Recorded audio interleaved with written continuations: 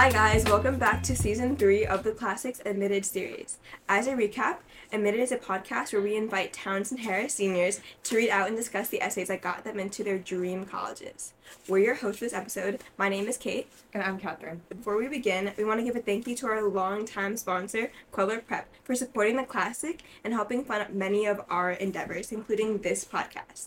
You can find more about Queller Prep and their test prep options in the description below. In this episode, we will be speaking with Madeline Cannon about how a necklace got her into Princeton. Madeline, congratulations, and thank you so much for joining us today. Thank you for having me. So, my name's Madeline. I'm a senior. I applied regular decision and was accepted to Princeton. I plan to major in either politics or they have a special program at the School of Public and International Affairs for undergraduates. And I'm really excited to be here. Okay, so in your comment of essay, you chose the fifth prompt, discuss an accomplishment, event, or realization that sparked a period of personal growth and a new understanding of yourself or others. So Maddie, whenever you're ready, you can start reading your essay. My home holds pearl moons and shelters me from ember rain. It embraces a serenity like no other. It carries friends, mentors, healers, and listeners. After the art teacher announced we would be making Father's Day cards, a worried expression covered my second grade teacher's face. She immediately pulled the art teacher aside, whispered in her ear, and returned with news. I have a better idea. Why don't we make Parents' Day cards instead? The class unanimously sighed, confused by her suggestion. I hid my face away, knowing I was the cause. My peers' negative attitudes, although unintentional, made my grieving process over my dad more confusing. Navigating this loss was incomprehensible to 7-year-old me, as I couldn't grasp the concept of eternal disappearance, a loss of my home. An eye, a dove, and a cross.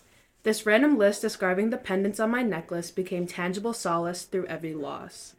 Each collected pendant came from a late family member, beginning with my dad, the eye, and continued after the loss of my grandfather, the dove, and in 9th grade, my grandmother, the cross. My necklace was glued to me. Clenching onto it calmed me during stressful tests. Taking it off for basketball practice left an uncomfortable void in my chest. Everyone seemed to behave like my second grade teacher. Their mission, to avoid getting me to think about it at all costs. I understand why, but they restricted my need for fuller emotional expression. My necklace embodied my voiceless, silent processing. I had never considered self-care journaling until I cleaned my room and found an unused spiral notebook lodged in my drawer. Within the confines of the college-ruled lines, still unsure of how to journal properly, I filled the pages with thought vomit, random emotions and memories. After countless nights, I formed a rhythm of creative motivation. My vomit translated into extended periods of story writing, exploring internal balance in a new reflective light. You recognize the moon as the antithesis of warmth and affection. The sun feeds the flowers, introduces you to new mornings, but it is when you recognize their beautiful reliance on each other that you realize the prominence of connection. My notebook transformed into this personal anthology. My words attempted to flee my pages in search of others who relate, but the mere thought of judgment kept my poem stuck within the safe binding of my notebook. Expanding on my developing love for writing, I attended a praise poetry workshop held by Kinsale Drake. Kinsale explores her Diné culture and personal identity through the channel of perfectly stitched stanzas, a skill I craved learning in hopes of exploring my own lineage and familial relationships. We learned to construct imagery authentically, and the last step was to craft our own praise poem. I chose to write about my family, my home. Kinsale encouraged us to share our poems aloud, and not until listening to others' ethereal eloquence did I gain the confidence to unmute. My home is where the smoke from mahogany candles pirouettes onto our windowsill, where my grandmother's eyes illuminate while reminiscing on stories of determination, where my grandfather cheerfully pours his aromatic jasmine tea. My home is like no other, as every home should be. Hearing Kinsale and others comment on their favorite lines was an embrace from this new community, motivating me to submit my work to small literary magazines. Eventually, I was published in an issue of Soul Talk magazine and 2 issues of Living Zine. My once shy words had finally reached beyond my notebook's bounds for an audience larger than myself. Just as I write about the admirable character of my family, poetry became my vocal strength. I still wear my necklace daily, but now it solely serves to commemorate those lost. I no longer grasp it during worrisome times as I have found solace within myself, a comfort I will bring to others through my future work. Thank you. That was amazing, obviously. So we have some questions for you now after that essay. I think one of my like major questions was what made you choose like this prompt out of like all the prompts? So going through all of the prompts initially, I know the two that stuck out to me were the first one about like writing about something that was significant to you or discussing the accomplishment or realization. But throughout my process, I went through so many different topics and ideas. Yeah. And I knew poetry was something that I really wanted to talk about because I hadn't really mentioned it anywhere else in my application. So I think that prompt number 5, really talking about a realization or self-development through poetry, like it just fit really well.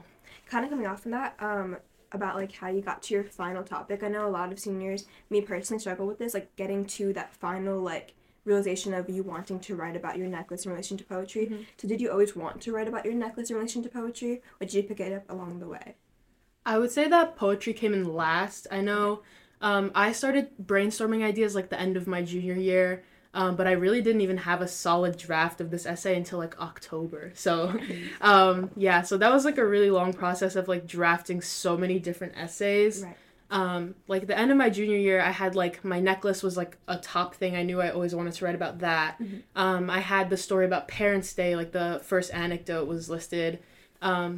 But for me, poetry came in last as like the one thing that I could use to connect all these topics that I really wanted to talk about together. Right. So that was my process. I think I definitely started a little later than I should have, but all those, I think my biggest advice to like anyone starting the college process is really just listing out any topic you can think of that you think would be interesting and really figuring out how you can tie certain stories together.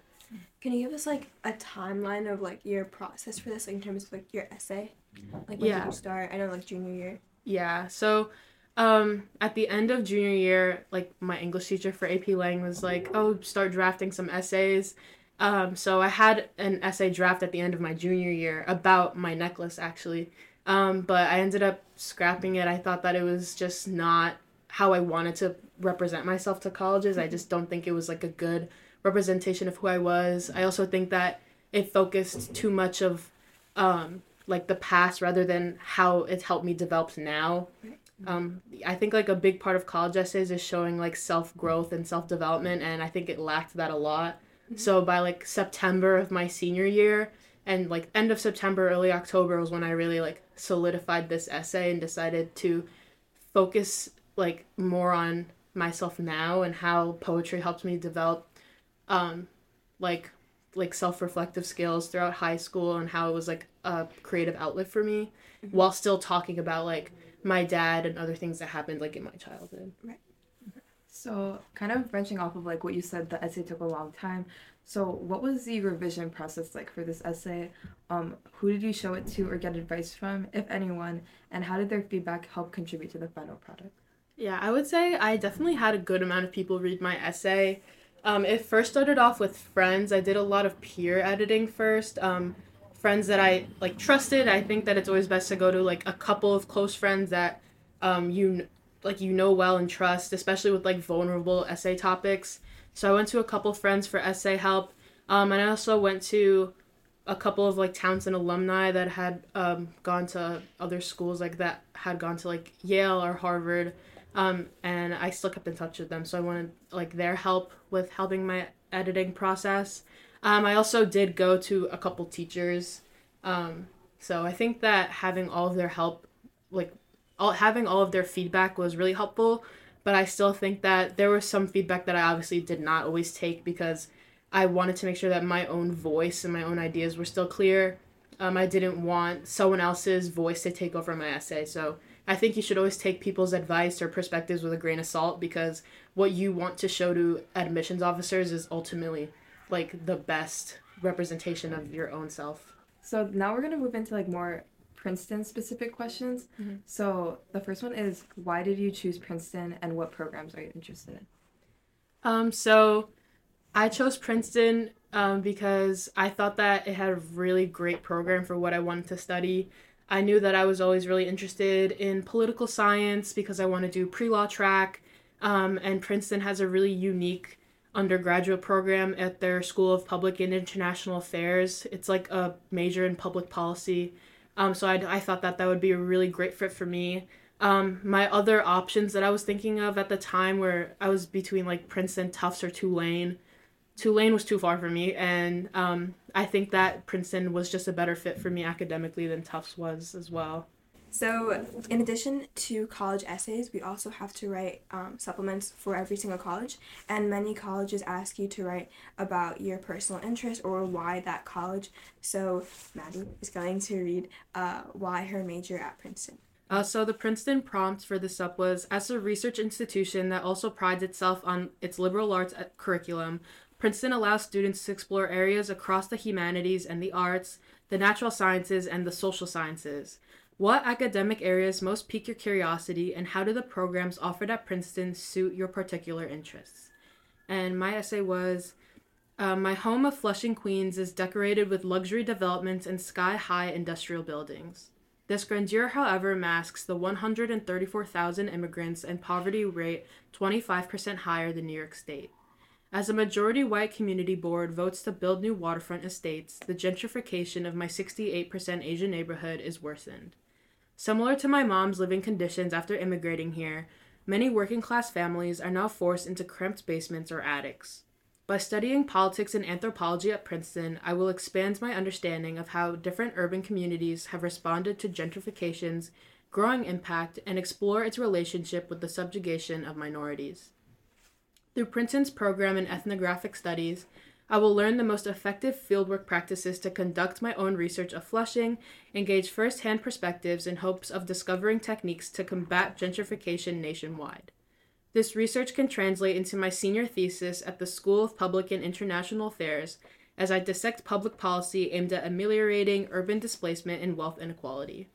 Concurrently, in policy research seminars, I can discuss multifaceted issues like poverty and urban politics alongside experts in public policy like Timothy Nelson. These discussions can carry into the undergraduate forum at the program in Law and Public Affairs. I'm excited to explore law and politics with fellows like Shitong Chow, an urban law expert who has completed extensive fieldwork in China's urban villages. Attending Princeton will help me effectively create legislative solutions to not only help my community, but the nation as a whole.